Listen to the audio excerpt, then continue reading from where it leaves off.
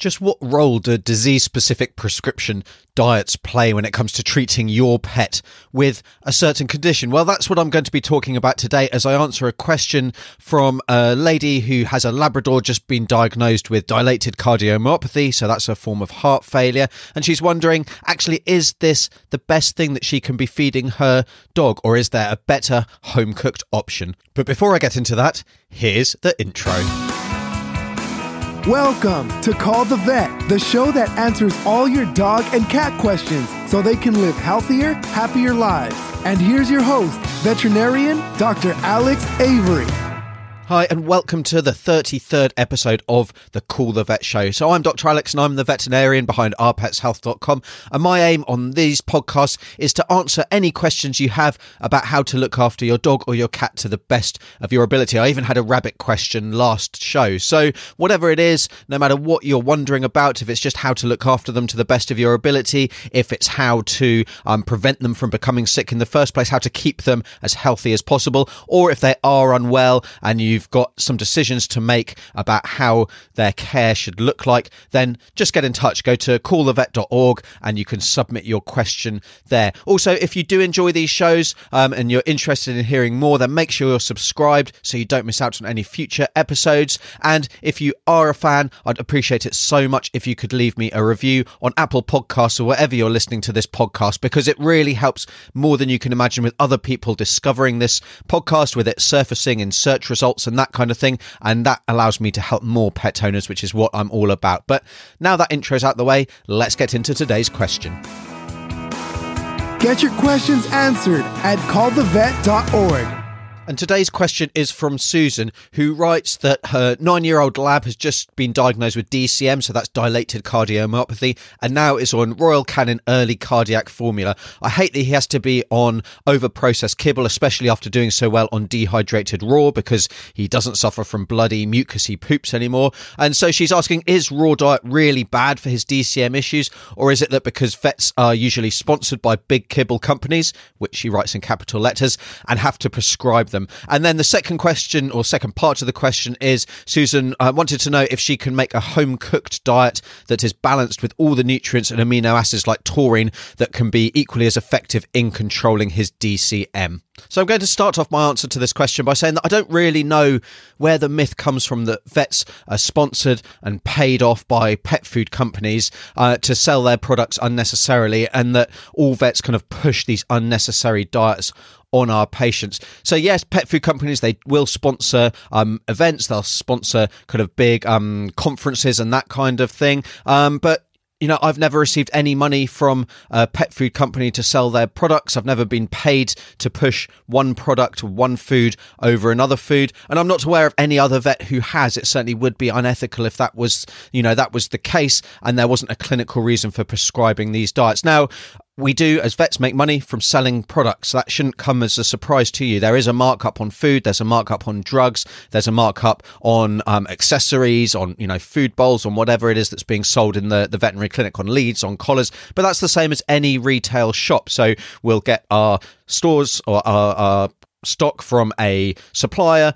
That will then be marked up and then that will be sold on. But that's the same, like I say, in any shop. So that shouldn't come as a surprise to you. In actual fact, the markup on food is typically very low. So there's not a huge amount of money that's been made. Now, you could say, well, in the long term, because that food is something that needs to be bought again and again and again, then, there's certainly a benefit in selling that. And, no one would say that there's no money to be made. But I don't know where this myth comes from that vets are just paid off to push these foods and push their diets. We prescribe these diets in those patients that really need them, or we're advising a particular food because we believe it's a good quality food. We believe that it is the best thing to feed your pet. So that's where that recommendation comes from. There's a whole load of myths. There's a whole load of kind of misinformation about diets in particular online. And it can actually be very difficult to find good information because we tend to get polarized views. So you'll tend to, if we're taking raw food for an example, you'll tend to have the avid raw feeders who say that any kind of commercial, any cooked commercial diet, and any kibble in particular, is the source of all disease from, that your pet is suffering from, that if you feed them on a raw diet, it will go away. And I've certainly read that. And if you look for any condition, the treatment, you're probably going to find someone to suggest that you switch to feeding raw and your problem will go away. But then on the other hand, you've got people who will say that raw is absolutely the wrong thing. It's incredibly harmful. It's really dangerous. It's very irresponsible. And basically you get these two camps kind of shouting at each other with no middle ground being made, no compromise, if you like, or no recognition that actually it's kind of quite a grey area rather than a black and white topic. So really, we prescribe prescription diets, and they're called prescription diets because we are using them to treat specific conditions. They don't need a prescription as such. You don't need to have your vet write you a prescription to buy one of these diets, but they're called prescription diets because we only use them to treat specific conditions. They're not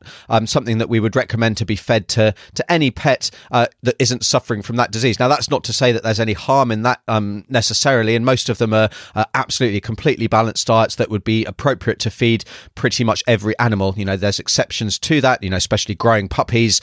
Prescription diets are often not appropriate for that, but in a general adult healthy dog, they would typically do fine on any prescription diet. But we're not recommending that because these diets are a little bit more expensive, because there's a lot more gone into them, a lot more research that's gone into them. And this is the big thing. There is generally very good evidence supporting the use of these diets. Now, that might not be the case in every diet, but in the vast majority, there is really good evidence that these diets will improve quality of life. They'll improve quantity of life. They'll maybe reduce severity of the disease. They'll reduce the frequency of flare-ups. So I'm thinking here like kidney diets, some skin diets, weight loss diets, urinary disease diets, joint support diets, or arthritis diets. You know, there's a lot of evidence that these diets are incredibly good at reducing the symptoms, improving comfort, improving life expectancy compared to dogs or cats that are fed a normal kind of bog standard, if you like, maintenance diet. So I don't have to prescribe them if I don't feel that they're appropriate, and I certainly don't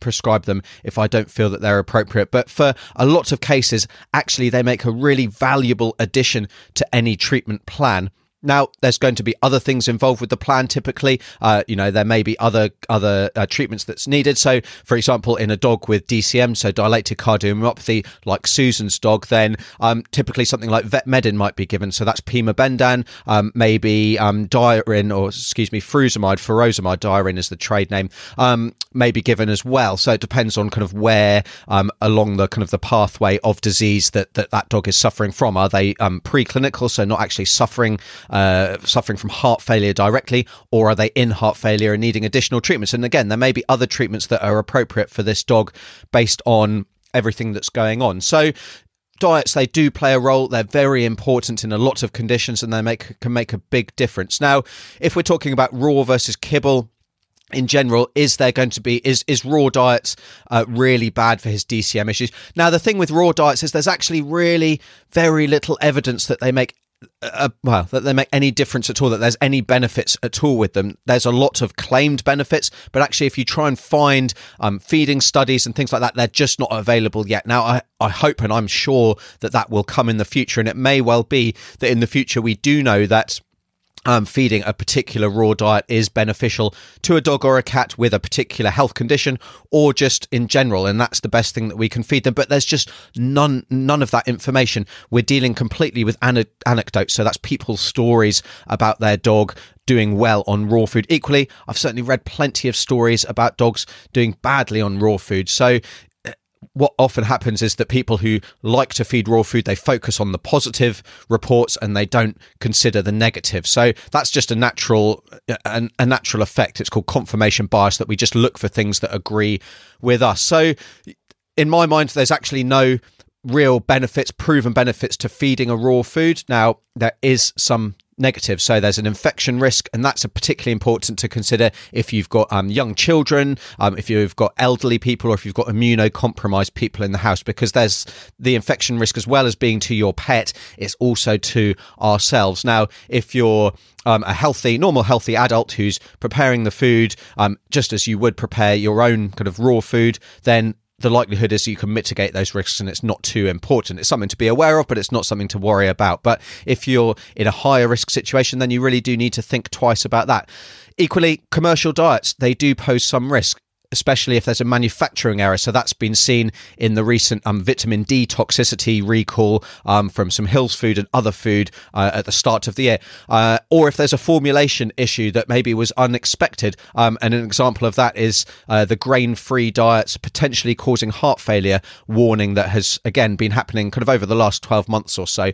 So it's really important that we think about what we're feeding our pet. Clearly, good diet is a major source of health in general. But we also need to be aware of all the risks and actually the evidence behind any benefit. Now, it's like I say, it's a huge topic. I've actually written a complete guide on this. And if you're interested in that free ebook, if you go to ourpetshealth.com/raw diet guide, you can download that ebook. It's about 10,000 words or something. So it's a pretty comprehensive guide that will kind of talk you through whether that's something that you should be considering, or maybe it's something that you want to, have second thoughts about and feed something different instead. Now, as for feeding for a disease, the same thing goes. There's absolutely no evidence that raw feeding for heart failure in this case, or for any other disease, is beneficial.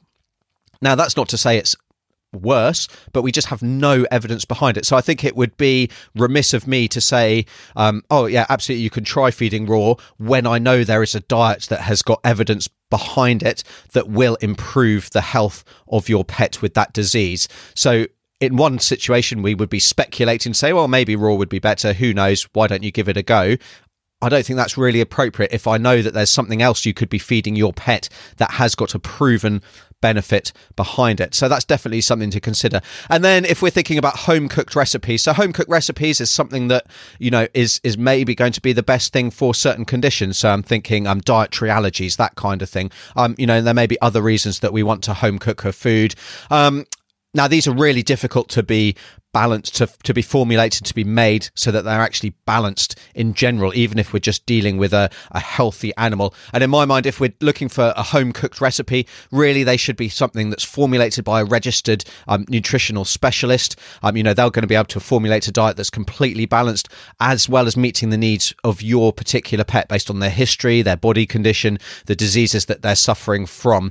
And really, making a balanced diet is hard, and making one that could help control a disease process is going to be even harder. So it's actually very easy to do more harm than good if you are just, kind of Googling a home-cooked recipe or trying to make up a home-cooked recipe yourself, because there have been studies that have shown that even if you're varying that recipe to try and make it balanced, the chances are that you're not going to be providing all of the nutrients that your dog will need. So again, if your dog or your cat is unwell, then generally, I don't think a home-cooked recipe is going to be the best thing, with the caveat that if you are going down this route, then it should be formulated and you should be kind of in contact with a registered nutritional specialist to do that formulation for you and to provide you with a kind of a feeding menu, if you like, for your pet. So that's my thoughts on this condition. So I guess it's not specifically about, the early Canin early cardiac formula, the Royal Canin early cardiac formula,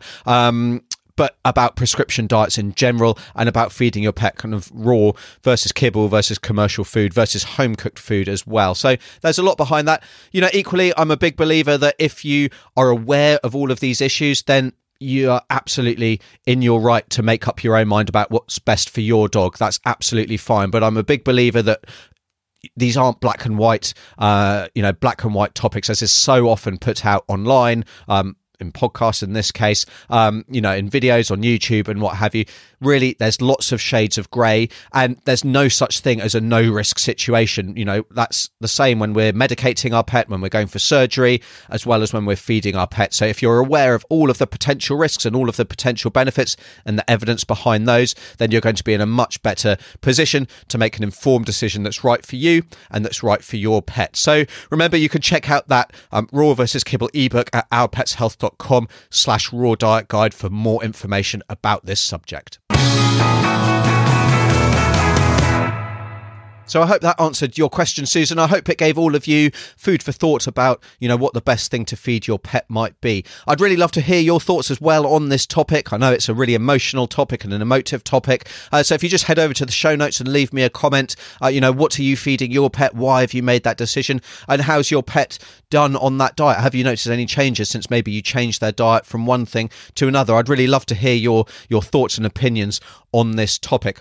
The other thing that I wanted to talk to you about today, and that I meant to mention in the intro but forgot, was that as you're no doubt be aware, I've kind of changed the format of this show slightly. So rather than answer multiple questions every week, I'm just going to be answering one question every episode. So that will just allow you to kind of pick and choose which ones you want to listen to. Maybe there's others that you're not so interested in that topic, and it means that you're not kind of wasting your time, if you like, kind of listening to something that you're not particularly interested in. So, I'm really conscious that we're all pushed for time, and I personally find listening to long podcasts, really challenging. I've got a limited amount of time. I tend to listen to podcasts in my car, which is probably where most of you are listening to this. So, depending on what you're doing, time is valuable. But anyway, I'd love to hear your thoughts on the format.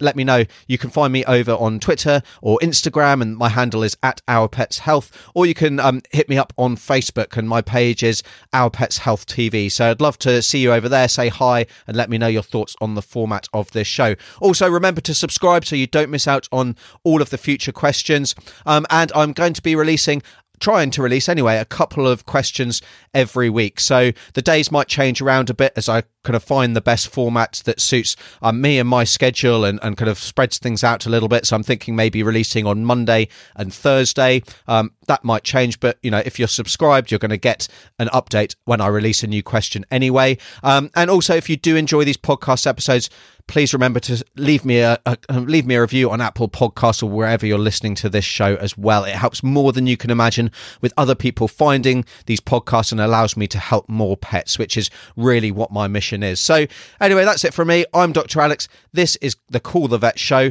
And until next time, take care. You've been listening to Call the Vet. Be sure to rate, review, subscribe, and we'll see you on the next episode of the show that answers all of your pet questions.